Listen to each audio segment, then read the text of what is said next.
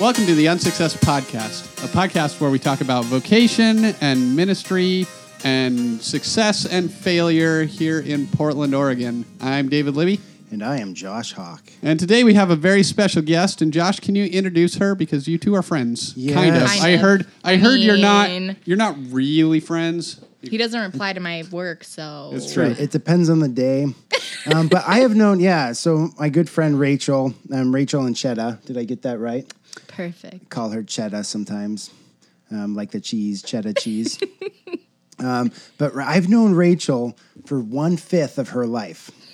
Nice. And not 1/5 of my life. Yeah, how old are you? A lot older than you are. But yeah, I love Rachel. I actually every day. I don't always show it, but I do love you, Rachel. And your life has definitely been an inspiration, to many, and to me, definitely for sure. Lots of elements of your life. I know you've got a tough past, and so it's a pleasure to have you on the show. To be able to talk with you and to share some of the things that you've gone through and what has come out of that. You are definitely an artist in many ways. We were just talking I'm about gonna cry. that too. Well, that's what I do. Like I like to try to make our guests cry. Yeah. Well, that's good to know. Good to know. Beforehand. Before the podcast begins. You can't even wait till the end. can't. Like, hit them with the hard stuff at the end. No, you do it right away, and then we start. Yeah. Don't even expect anything less from you, Josh. Right. So, So Rachel, you're a writer. You do a lot of writing. Mm-hmm.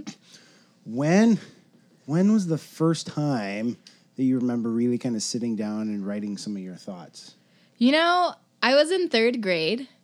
So my third grade teacher, Mrs. Machado, she's probably the first person that ever believed in my writing and she pulled my mom aside at a parent-teacher conference and was like, you have to read Rachel's things that she writes in class. This isn't regular third grade work. I love it. She's inspirational. She's great. And I have no idea what I was really writing about. But I remember I used to have this little diary. It was pink. My mom bought it for me. And I would just kind of write about my crushes and regular things. But to me, it was really important. So I think... Pause. Those things were different, right? Your crushes and regular things weren't the same. I mean, some would say yes, some would say no. My crushes kind of meld into my regular things. Don't really know. I can relate. I had lots of regular crushes. You got to swap them out, keep them fresh too, Yep. All right, sorry, continue. But yeah, that was when I really started to realize that writing was such a great tool for me to just kind of heal and go through the process of life, because I didn't understand a lot of my life. I was a kid in a single parent home. My mom was an alcoholic, also worked graveyard. So there wasn't really much else for me to do besides write and watch TV and create my own fantasies and my own worlds and just kind of live in that fantasy. So that was kind of where I started. So let's stick with that because that's really interesting. You say, I didn't understand a lot of my life, which I love so much because I think that's a part of so many of us. Right. We don't understand ourselves, but we just like to stuff that thought down and just sort of barrel ahead. You explored it and put it into your writing and your creativity. I mean, as best as I could as a child. As I got older, I started to write poetry. I think when I was in middle school is when I really started to toy with poetry. So a little fun fact about me, my mom taught me how to read out of an Edgar Allan Poe anthology when I was in second grade. Wow. So, I think poetry has kind of been ingrained in me since I was a child. My mom was a writer, wrote a lot of, screenplay type stuff, wrote short stories and essays. Didn't do too much poetry, but she definitely could write a poem if she wanted to. But yeah, middle school really kind of drove me to write because I was bullied a lot and I always felt like I had this unreturned love for people and I was like, why don't people just like me? And so I would write about that and I would write about that isolation and that feeling of not being seen and wanting to be seen so badly. Thanks, mailman.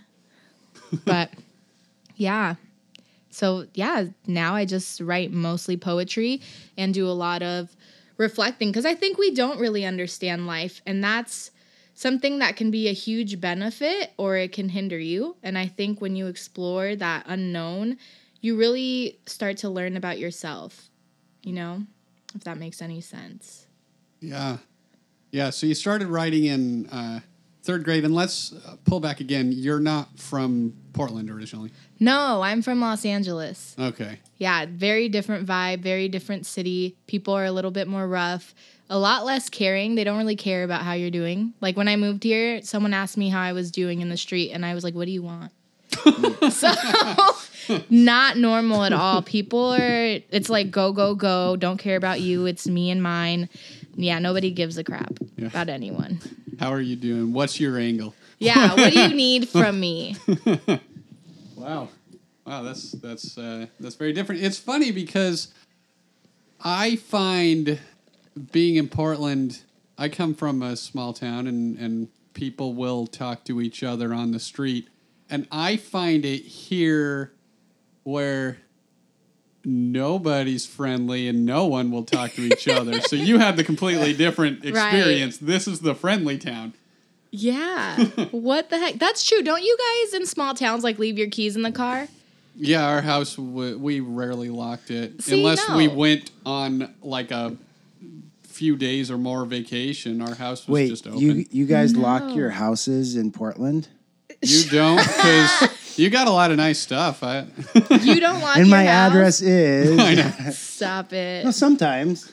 I'm pretty trusting. This is complete side note, but I had a friend one time who had a convertible, and people would break into the convertible, and they would rip the top off. Like they would take a knife to the top, and he got tired of replacing the top so many times that he just started leaving the door unlocked. And he put a sign on there. He's like, if you're gonna break in, just open the door.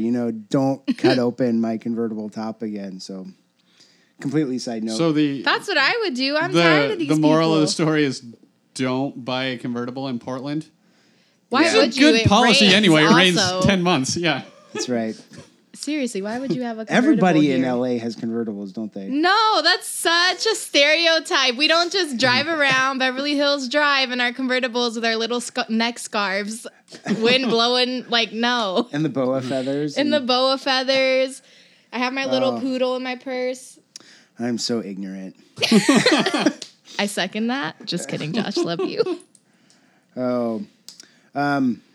So back to you, Rachel. So LA, how old were you when you came to Portland? I was 18 when I came to Portland. I made the decision on a whim. My car was stolen and stripped for parts and then doused in oil, and it was just kind of a mess. And I called my uncle and I was like, why is my life so hard? To add to that, my mom had passed away 2 years prior. So I was on my own from the age of 17, was in a really abusive relationship. I was like, why is my life so hard? I don't understand. Having lost my mom, having just things happening to me that were ridiculous. And so I was just kind of like, okay, I'm going to go home. And I came home and I started living with my grandma and my uncle, and I felt like Portland was weird and I thought there was nothing to do. And then I started working at the little Starbucks down the street. And I met Sam, who's also our friend. Mm-hmm. Sam's really introverted, so the fact that he even spoke to me and invited me to do anything is crazy. But that's how I ended up meeting Josh and his family at this little church. And I was not religious whatsoever, didn't even care about God or Jesus or anything. And then I started coming to these game nights. And I had very recently, a week before, decided that I believed in God and that God was pursuing me, and I had no idea what that meant and how serious of a commitment that was. And coming here, I feel really deepened my faith and really allowed me to see that God doesn't really have those parameters that I grew up thinking he did with I was going to hell for basically everything. And yeah, so you guys are my first friends. And still are. It's true, and my first church. You're still her first friends? Still her first I friends. mean, he doesn't really care about my text messages, but that's fine. Yeah. That's right. Being an artist, you really care about what other people think of your work. And so Rachel texted me the other day, or I commented, I think, on one of her works, like, oh, that's so good. And she goes, oh, you should look at this. And I did, but I never responded back. Which is a no, guys. Like, no response is bad. The biggest response. Usually, like, no news is good news, but not in the case of an artist. Here's a question. I just thought of this now. You said it sounded like you were sort of tiptoeing into faith because you didn't know exactly what it meant to follow Jesus or be a Christian or everything. And then you said something interesting where you said you thought that you were just gonna go to hell for everything. Yeah. So little backstory. I grew up in what was essentially an atheist home. My mom was raised in the church and then came out as LGBTQ to her family and then got disowned, which I feel like is a common narrative for a lot of people in the gay community who come out to their families. Yeah, very common. And so my mom was like, well, I'm going to California to live my best life. And we went. I was like 4 years old. And oh, that's why she went. Mm-hmm. Okay. I was born in Jersey. My mom was raised in Jersey after she moved to America from El Salvador. My grandma and my grandpa came over here and we're like, we're going to start a new life. They ended up in the East Coast. And then they came to Portland, bought their first house here, which is the same house that's down the street. And they just worked really hard to provide a better future for their kids. And it didn't really work out how they anticipated. You know, my uncles got really wrapped up in the North Portland gang scene. My mom was out in LA drinking and coping with all of her issues through alcohol. And life was hard. LA is expensive. So that is what ended up happening. And so my mom was like, I hate God. God doesn't care. All these things, got really wound up in the occult and just crazy things. So I was used to that. And I was like, well, if God's real, why doesn't God change any of these circumstances? Why does my mom's family hate her? Why does my mom think she has to do witchcraft? Just all these crazy things. And then I just didn't want anything to do with it. I didn't feel like it was something I didn't feel cared for by this God that everybody was praising.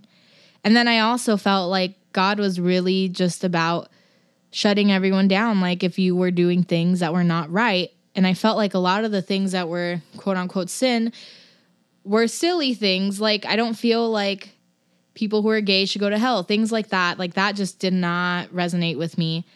And then one day, maybe 2 months before my mom passed away, I asked her for some reason. We were sitting on the couch and I was like, Mom, do you think that God is mean? Who do you think God is if God is real? And up to that point, my mom was like, who? God who? I don't care about God. But she said something that I think softened my heart, and I didn't know it softened my heart till a couple of years later. But she was like, Rach, I think that the God of my understanding is a God who loves and really cares about who you are as a person and your values and how you treat others. And just God is really essentially just love. And for me, I was like, okay, that's cool. But 2 years later, when I started to discover my faith and I felt like God just presented himself to me out of nowhere, I understood what she meant. And I think it was those words that really have helped me grasp what I think God's grace is and how I think that can extend and be an umbrella over people.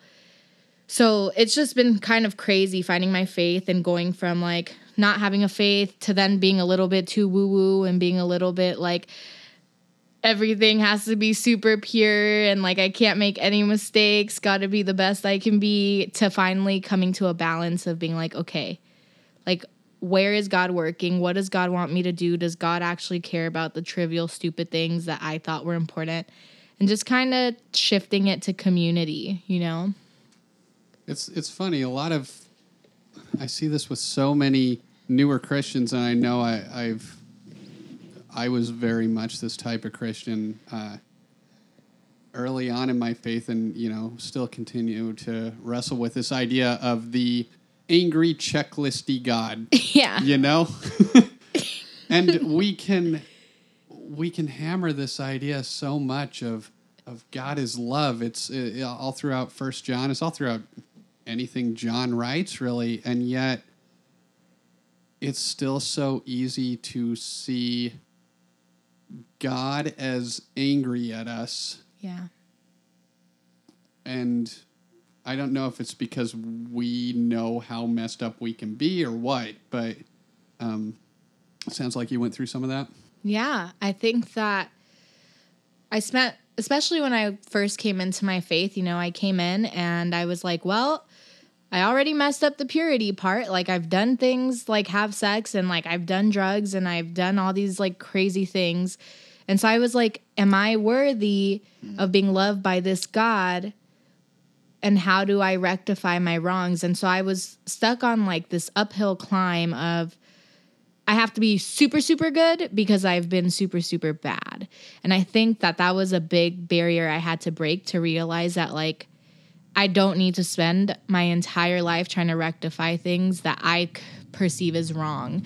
Now, were they good for me? Probably not. They weren't healthy things, but I don't think God is sitting there with that checklist being like, okay, you did 5 good deeds today. Right. So one of your bad deeds is taken off, So I think that's like a big challenge. I think, like you said, new Christians usually are like, I spent all my life screwing up. How do I make it great? Well, and I think part of it, I can see you trying to talk, Josh, but forget you. I'm talking first. No, you see that a lot in youth ministries, and I've been a youth pastor for a lot of years, and so I know that I've done this. But as a youth pastor, you just kind of naturally see what some of your youth are into, and you feel like you need to teach against that. But now, as a pastor, like a senior pastor, I do the same thing. Like I thought maybe that this was a youth ministry specific thing, but you see people going down paths that are unhealthy for them, and so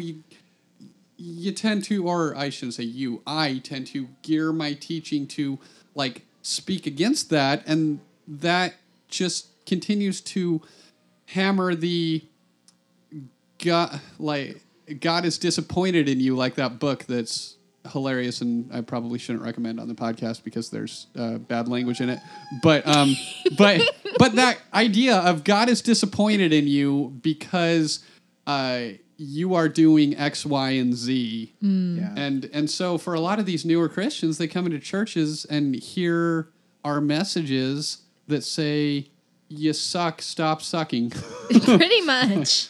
And my thought is that Rachel, you're saying for a new Christian, like I felt like I needed to seek God's approval, to counter that balance, to counteract all the bad things that I've done. And I don't see that just in new Christians. Like, I think we get stuck in that. I've seen a lot of old Christians who continue to live their life in such a way that they're hoping to please God, and yeah, that's true.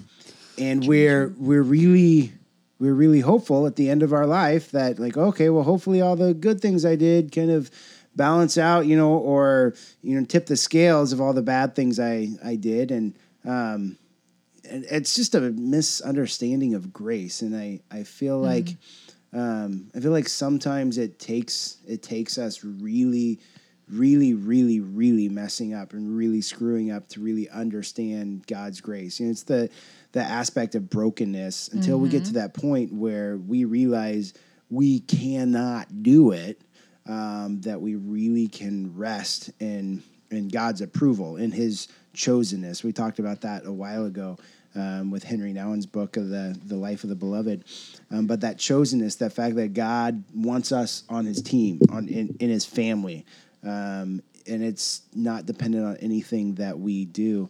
I think for some people in the church, I myself included, we haven't been broken. We don't have, a life that's full of, regrets or down and out.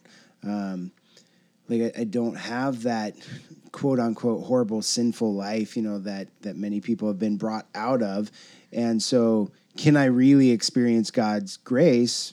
I mean, the temptation for me is to be able, I don't need God, really, because I've done it. I've been able to live a good life, and pull myself up by my own bootstraps, kind of a thing. Like, I got this, and thanks God for supporting me in this. But But I'm going to keep working hard and living hard in that. So I think we do ourselves a disservice when we don't get those real kind of broken times. And I do think that there's opportunities for us, even when life doesn't deal us a really bad hand. We still have to find that brokenness. We still have to get to that place where we're completely dependent on God. Well, it's like the classic underdog story. Like, you reach that rock bottom and suddenly, like, the lights of the heavens open up and you're like, well, how low can I go from here? Not much. Like, well, I got to get up and, like, do things and still live and exist. And I think 3 years ago, you gave a sermon where you talked about picking yourself up by the bootstraps and how sometimes that doesn't actually really work. And, like, you talked a lot about just existing in that, like, kind of failure in that muck. And I think that was probably one of my favorite sermons that you ever gave, because there's just this incredible power in surrender and accepting that sometimes you're not going to be able to come back from the bottom and hit the ground running, but that's okay. Yeah, and that really, at the end of the day, our circumstances don't necessarily always change. Exactly. Rachel, you said if God's real, why doesn't he just changed the circumstances? Like, that was part of your struggle and kind of your rebellion against God, I guess, maybe for a time. I heard a term, instead of atheists, there are more people who are actually wounded theists. And it sounds like your mom's probably, was in that camp where it's not that I don't believe in God, but the God that I was taught is really hurtful, and I don't want to believe in a God that, or not just hurtful, but not there when we are hurt. Yeah. Right. Just kind of insensitive. And then we're hurt by the people who follow him, who claim to be his disciples. And that's the worst. We were talking about this over lunch, about the fact that we experience God through each other. Rachel, you mentioned community as being kind of maybe a core value for you or a core part of your life. Right. And that's really, I think, how we experience God, through each other. And so when we are being wounded, when we're being hurt, when, we're being kicked out of our community for, life choices, or sometimes for no good reason. Yeah. Really? And it's this form of rejection, and it really is feeling like we are rejected by God. Because it's his people who are rejecting us, or even just people in general. And I think there's also this big thing with hypocrisy. Like, I feel like once you see, like, you're getting kicked out of the community and you're thinking, like, these are supposed to be people who believe in the same God I believe in, who believe he's graceful, who believe he's merciful, who also have flaws and make mistakes, but they're kicking me out. Do I want to associate with these people anyway? And I think, like, sometimes when you get hurt on that level by people who are supposed to be like you, it really does alter your faith, because you're like, well, I believed in these people because they're tangible. I see them, I feel them, I know them. How do I believe in a God that I don't see, who I don't always feel, and who I don't always feel like I know?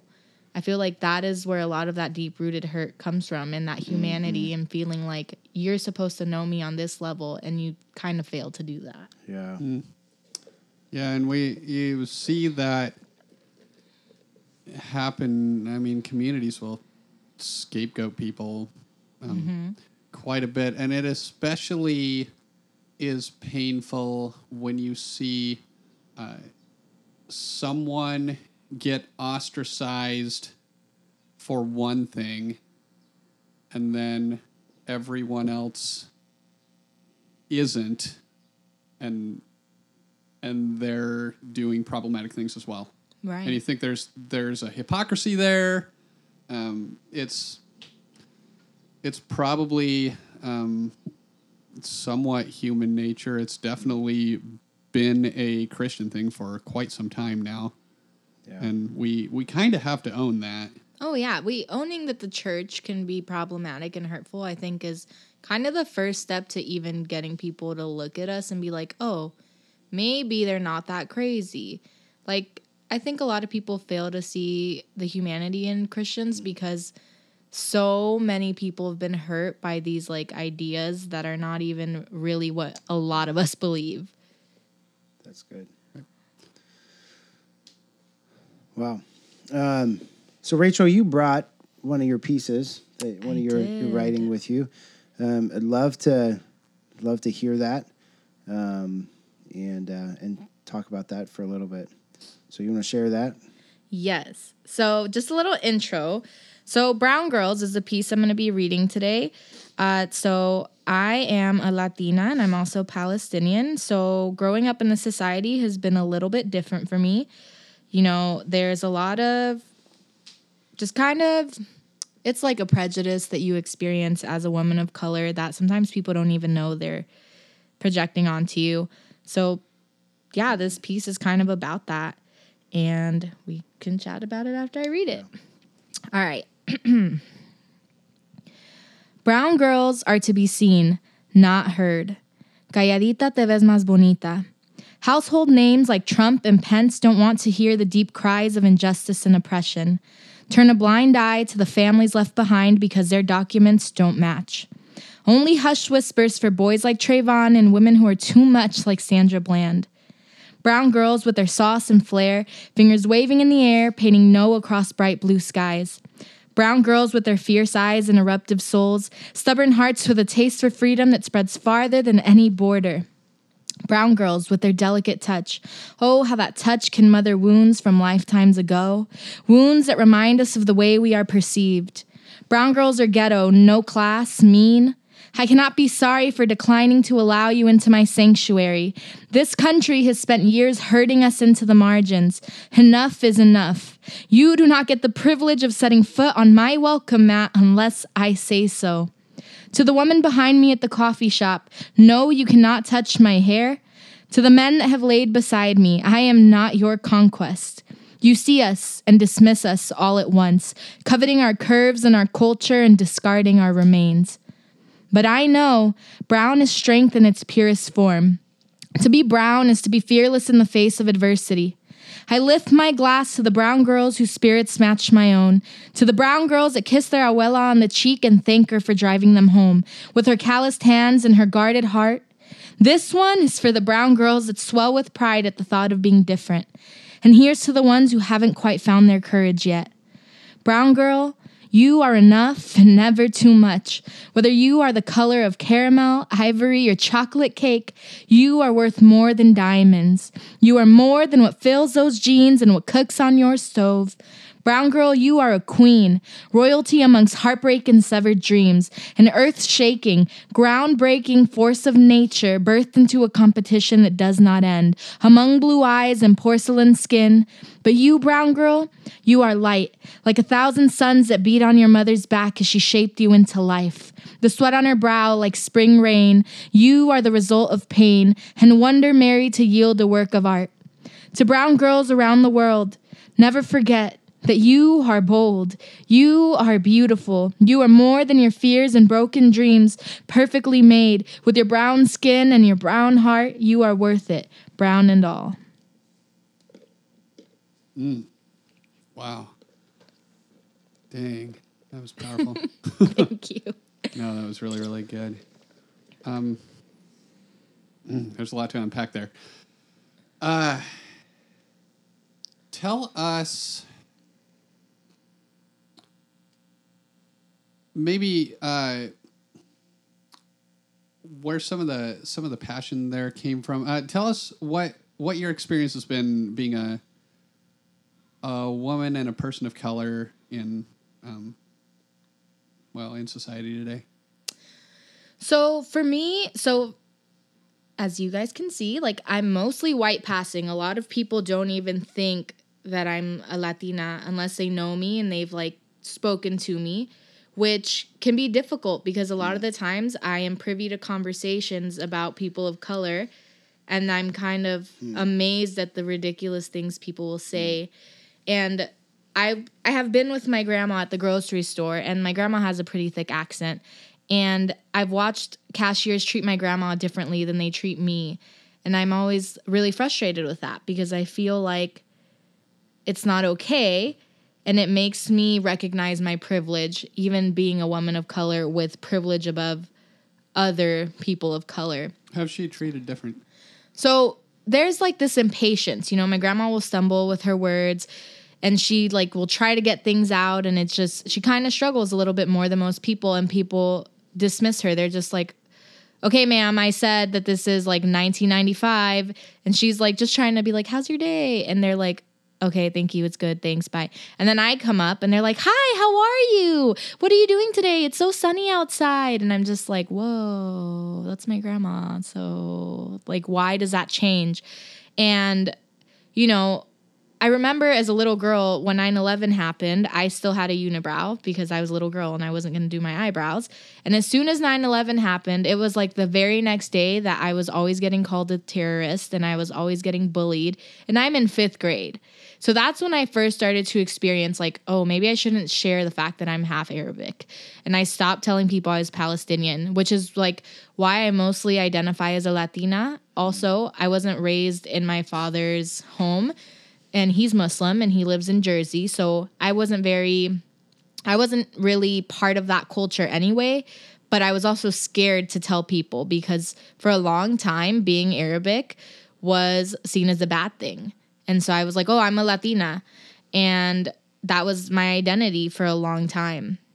And just like when I speak to men or I meet people, they're always like, oh, you're so saucy. You're like spicy. You have that Latin passion. And I'm like, first of all, don't tokenize me as this like passionate Latin woman because I can literally be passionate and it has nothing to do with the fact that I'm a Latina.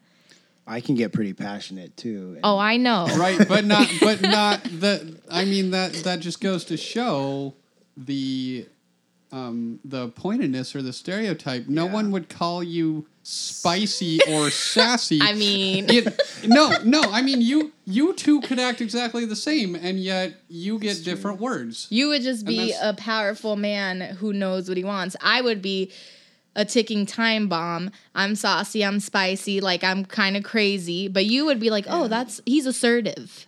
Conquest. You like in your poem there that being like, I'm not a conquest. Like that's good. Yeah. That, and I was taken by, no, you can't touch my hair. No, I mean that.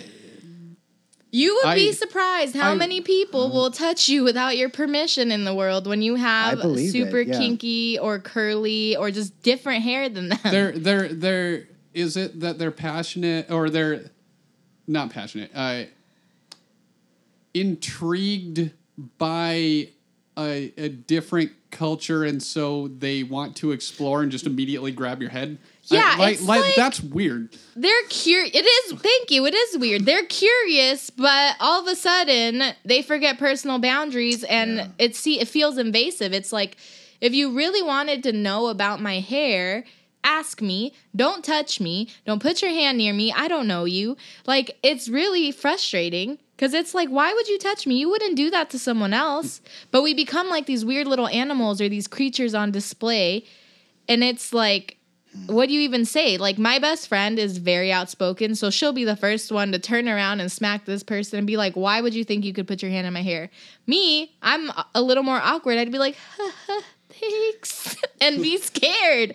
But it's crazy because you're put in this uncomfortable position and you don't even know what to do. So like their curiosity, sure, it's okay to be curious. That's fine. But don't forget basic human interaction and don't forget about boundaries. Because if I put my hand in your hair and you don't know me, you're not going to like that. You know? Yeah. I just had this kind of weird, bad thought. Like, I'm just going to start this new thing where I'm just going to go touch everybody's hair. Oh, no. Like, oh, David, I just want to touch your hair. And there are... I will show no racism, you know, or there are no very partiality. few ideas I've heard in the past month that have been worse than that. Man, that is so bad. Such a bad idea. Okay, let's be honest. I won't do that. Yeah, please don't. Rachel, you said something. Well, first off, a little backstory. You posted something on Instagram this week, and I commented on it, and that's actually what led to you being here, this afternoon.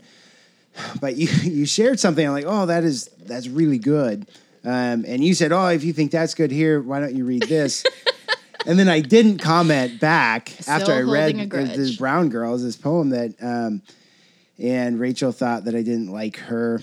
And even though, I mean, as you heard it, it was really, really good. Yeah. And I think I was just so kind of dumbfounded and awestruck. I didn't know how to respond. So response was the best response, Josh? Yeah, like there was no words, Rachel. Like there was I looked through the emojis to find an emoji that like how do I muster up what I'm feeling here? I cannot. But the thing that stuck out to me, and I think in your post it was something like you were reflecting that you are never enough, or you are always too much, but never enough. And so in that poem you said, "Brown girls, you are enough and never too much." And I think that really struck a chord with me. And I think being a father of daughters, I have 3 young daughters, and I know often women struggle with self-identity, and men too. Like I'm probably more feminine in that way.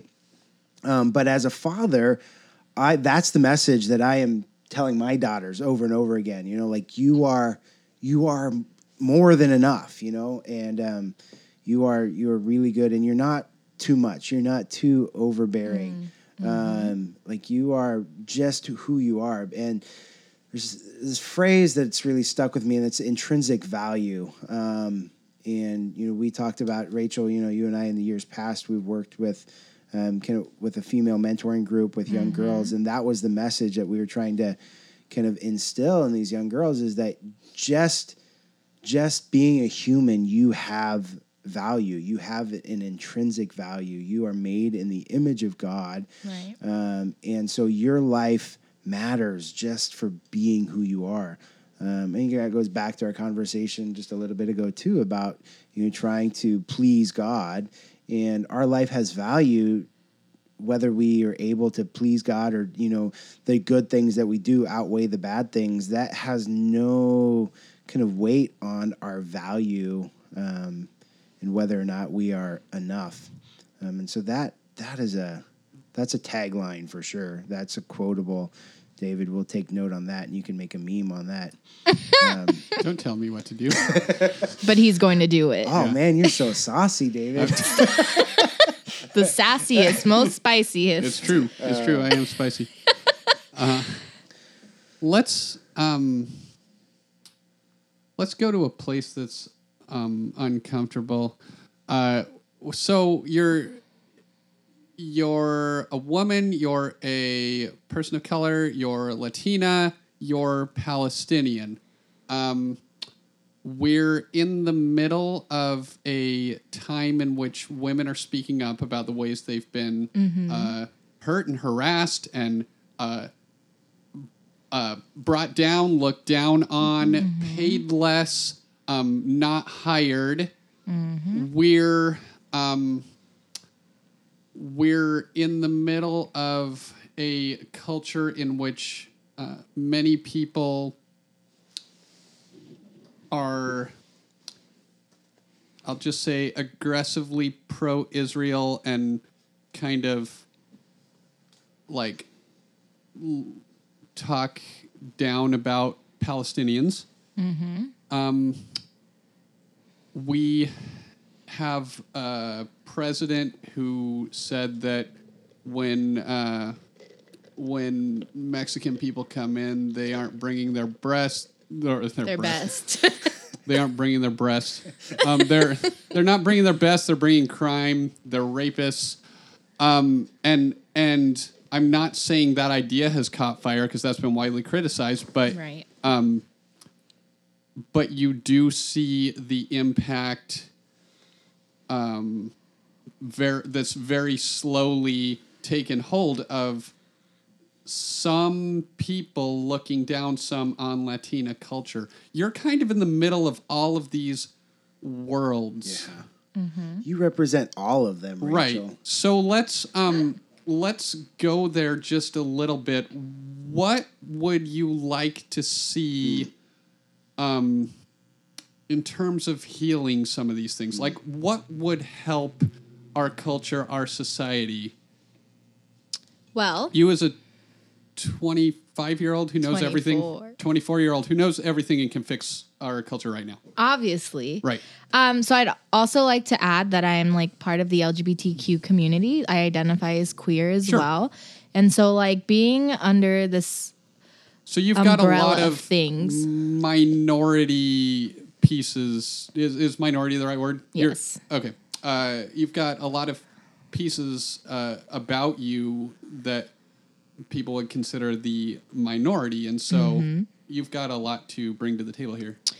I think that first off, the big thing is that there needs to be an openness to education. Like I was just having a conversation with a friend who was voicing, like we were talking about like race and just like transgender lives, things like that. And like this person was kind of saying like, oh, I don't want my tax dollars to go to these policies and these things. And why do we need to keep people safe? And I was kind of like, well, you know, this conversation is not really going anywhere because there's not an openness to be educated. There's not an openness to have your perspective changed. And I think that's where we do a lot of damage. Like, if we were a more open people where, like, and this is for both sides, like, if you are not willing to be educated and you think that you know everything, you don't know anything. And I think that's the problem. We have this communication barrier where people are like, I'm listening, but still are operating from their own beliefs and not actually taking in anything that's being said. And I think that's where a lot of that damage is done. But I think that what we need to be doing is really just having these open conversations. They're uncomfortable. They're not fun. Nobody wants to be wrong, but they need to happen. And we need to have this visibility and recognition that minority groups, although they are being heard a little bit more, are not being heard enough. Sure. I heard someone put it once that we can think we're as right as we could possibly be, but if we're coming to a conversation wanting someone else to take our position, we need to also come to that conversation expecting to be changed by the other person as well. And if we don't do that, then it's not a conversation. It's very one-sided. Absolutely. There's just, it's this, I think it's a lot like evangelism, like when you're trying to go in there and be like, this person is a sinner and their life could be changed by the Lord. And you go in there and you're trying to tell them something, but they're already closed off because you came in thinking you're going to change their life. It's like very similar to that.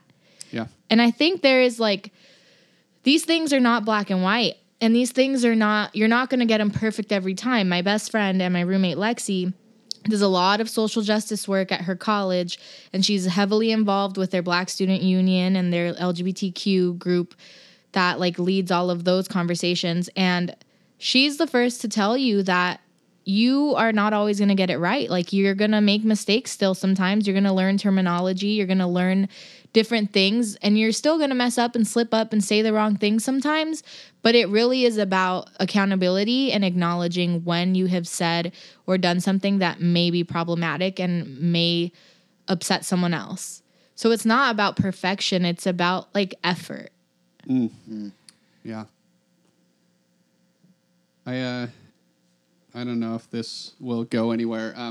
Jim Henderson's a writer that I love to death, and he started this set of practices. He calls them the 3 practices, and he brings together groups of people, people from wildly different parts of life. I got to see one of these sessions live, and he had 12 people. He picked them specifically, and they were extremely varied in terms of belief. And he said, Donald Trump's been president for a year now. Someone start talking about what you think about that. And there are 12 people, and they were told to whoever wanted to talk had a minute to talk, and then people could respond. But his 3 practices that he likes to have with people, because he wants people to have conversations and to be educated by one another. His first practice is, I'll practice being unusually interested in others. And then I'll practice staying in the room with difference. That's probably the hardest one. Like remaining in the room. I've had a number of conversations recently in which people leave or they stop talking to me. And then the third is I'll stop comparing my best with your worst. And when you're talking about these conversations and these this education that you and your roommate are trying to bring about, and it reminded me of those practices. It's I think these kind of conversations are the only way that we're going to be able to bridge some of the divides that are happening in our culture today. Maybe I'm wrong. Yeah, it reminds me of conflict and conflict resolution and how we deal with conflict. And there's different ways. Compromise is kind of the age-old, like, oh, yeah, we just all need to compromise. And I've always viewed compromise as a lose-lose situation because everybody's having to give something and we don't actually kind of the end result isn't what anybody actually wants. Right. Whereas then there's a way of winning or attacking, and that is where we are more concerned with kind of our achieved needs rather than our relationship. And so we're more concerned about being right than we are about the state of the relationship. And then you have on the other side where you have like more withdrawing and yielding. And that tends to place a higher priority on the relationship, but then you don't actually get anything done, and it places a lower value on those achieved needs. But if we can seek resolution, and resolution being like this, us working together to find a problem, it's us against the problem rather than me against you. And if we can approach life by saying, hey, I am pursuing truth. I am pursuing a greater something beyond myself. And let's do it together. We're going to have different opinions, but if our end goal on this journey is pursuing kind of this greater truth or this greater love, then we're going to help each other along that way rather than approaching it from the fact that I'm right and you're wrong. But I say all that to say that for me, what I've noticed is what I've observed is that when we place a high concern on relationships, when relationships matter more than being right or wrong, and Rachel, I think that's why, we're able to talk openly about these things because like we're friends and we have there's a trust, there's a real relationship there. And so all these issues, they're not theoretical for me. Like they're not, because they're grounded in a personal relationship, with you. And so they take on new meaning, and there's grace in that, there's love because it's then mutual. When I say things, not if, but when I say stupid things, like Rachel, you're able to say, oh, Josh, you're an idiot, like don't do that. And that's okay because we love each other, and it's founded in this relationship. And so, if we can be open to those conversations and be open to having relationships with people who think different than we do, who believe different than we do, who look different than we do, I think that's a great starting point. Yeah. I agree. Yeah. I think of Jesus having one part of the Bible that just never leaves me is when Jesus gets a zealot who hated and wanted to kill Roman tax collectors, and Matthew, who's a Roman tax collector, and made them both his disciples.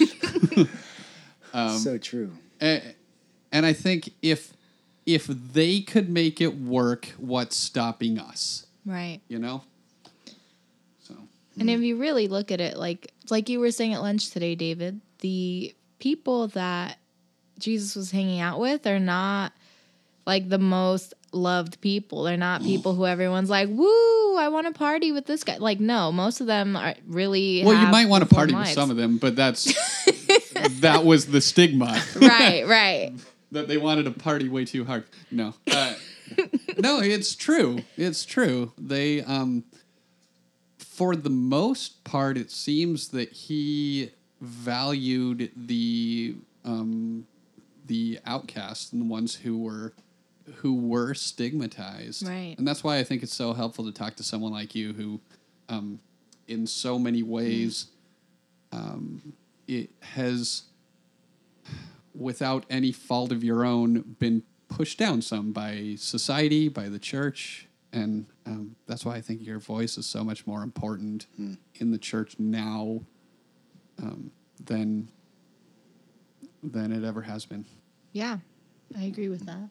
I think that is like the voice of people who have been oppressed, even if it's like inadvertently, it's an important voice to hear, especially when it comes to bringing understanding. And I think, like you were saying, Josh, that personal relationship really does make a difference. And to add to that, like, sometimes I'm going to have prejudices and weird things that you're going to have to call me out on and be like, oh, these white people. And, I'm saying that's not uncommon They're so for me. saucy and spicy. So saucy, so spicy, just too much. I want to feel their hair. Their fine or lack baby of hair. It's true. No. Well, Rachel, appreciate you. First off, I appreciate you, and then I Thanks, appreciate guys. you coming on and speaking with us into the world. And so I just ask that when you become rich and famous from your writing and being an artist, that you remember us. The little people. The little people and how unsuccessful we are on the Unsuccess podcast. Don't worry, we will be still. Realistically, I'm an artist. I'll probably be living in a basement. So you guys don't forget me. We're Yeah. pastors. We will too. We'll just have one basement for all of Yeah, us. it's true. It's true. Well, tell the people where they can find you online. Are you on Facebook, Instagram? Yeah, so I post the most on my Instagram. My Instagram handle is Rachel in PDX. That's RACHELINPDX. And you can find me on Medium under Rachel Christina Anchetta. I will be launching a website maybe in the next few months. I haven't really thought it out, but if you keep following my Instagram, you'll figure all that out. Nice. Awesome. And we'd like to keep this conversation going. A lot of cans of worms were open today, and I think that's good. I think we could keep talking for another hour easy. Easily. Yeah. So we want to keep this conversation going. You can find us on Facebook, Twitter, Instagram at UnsuccessPod. And you can find me and Josh on there as well. So talk to us. Let us know what you think. And as always, for the Unsuccess Podcast, I am David Libby. And I'm Josh Hawk. And I don't know. How do we end these things? You end it. We'll see you. We'll see each other next time, and then we will talk at you. This was the worst ending. The worst ending, Josh. You're Can we fired. leave all this in and just make sure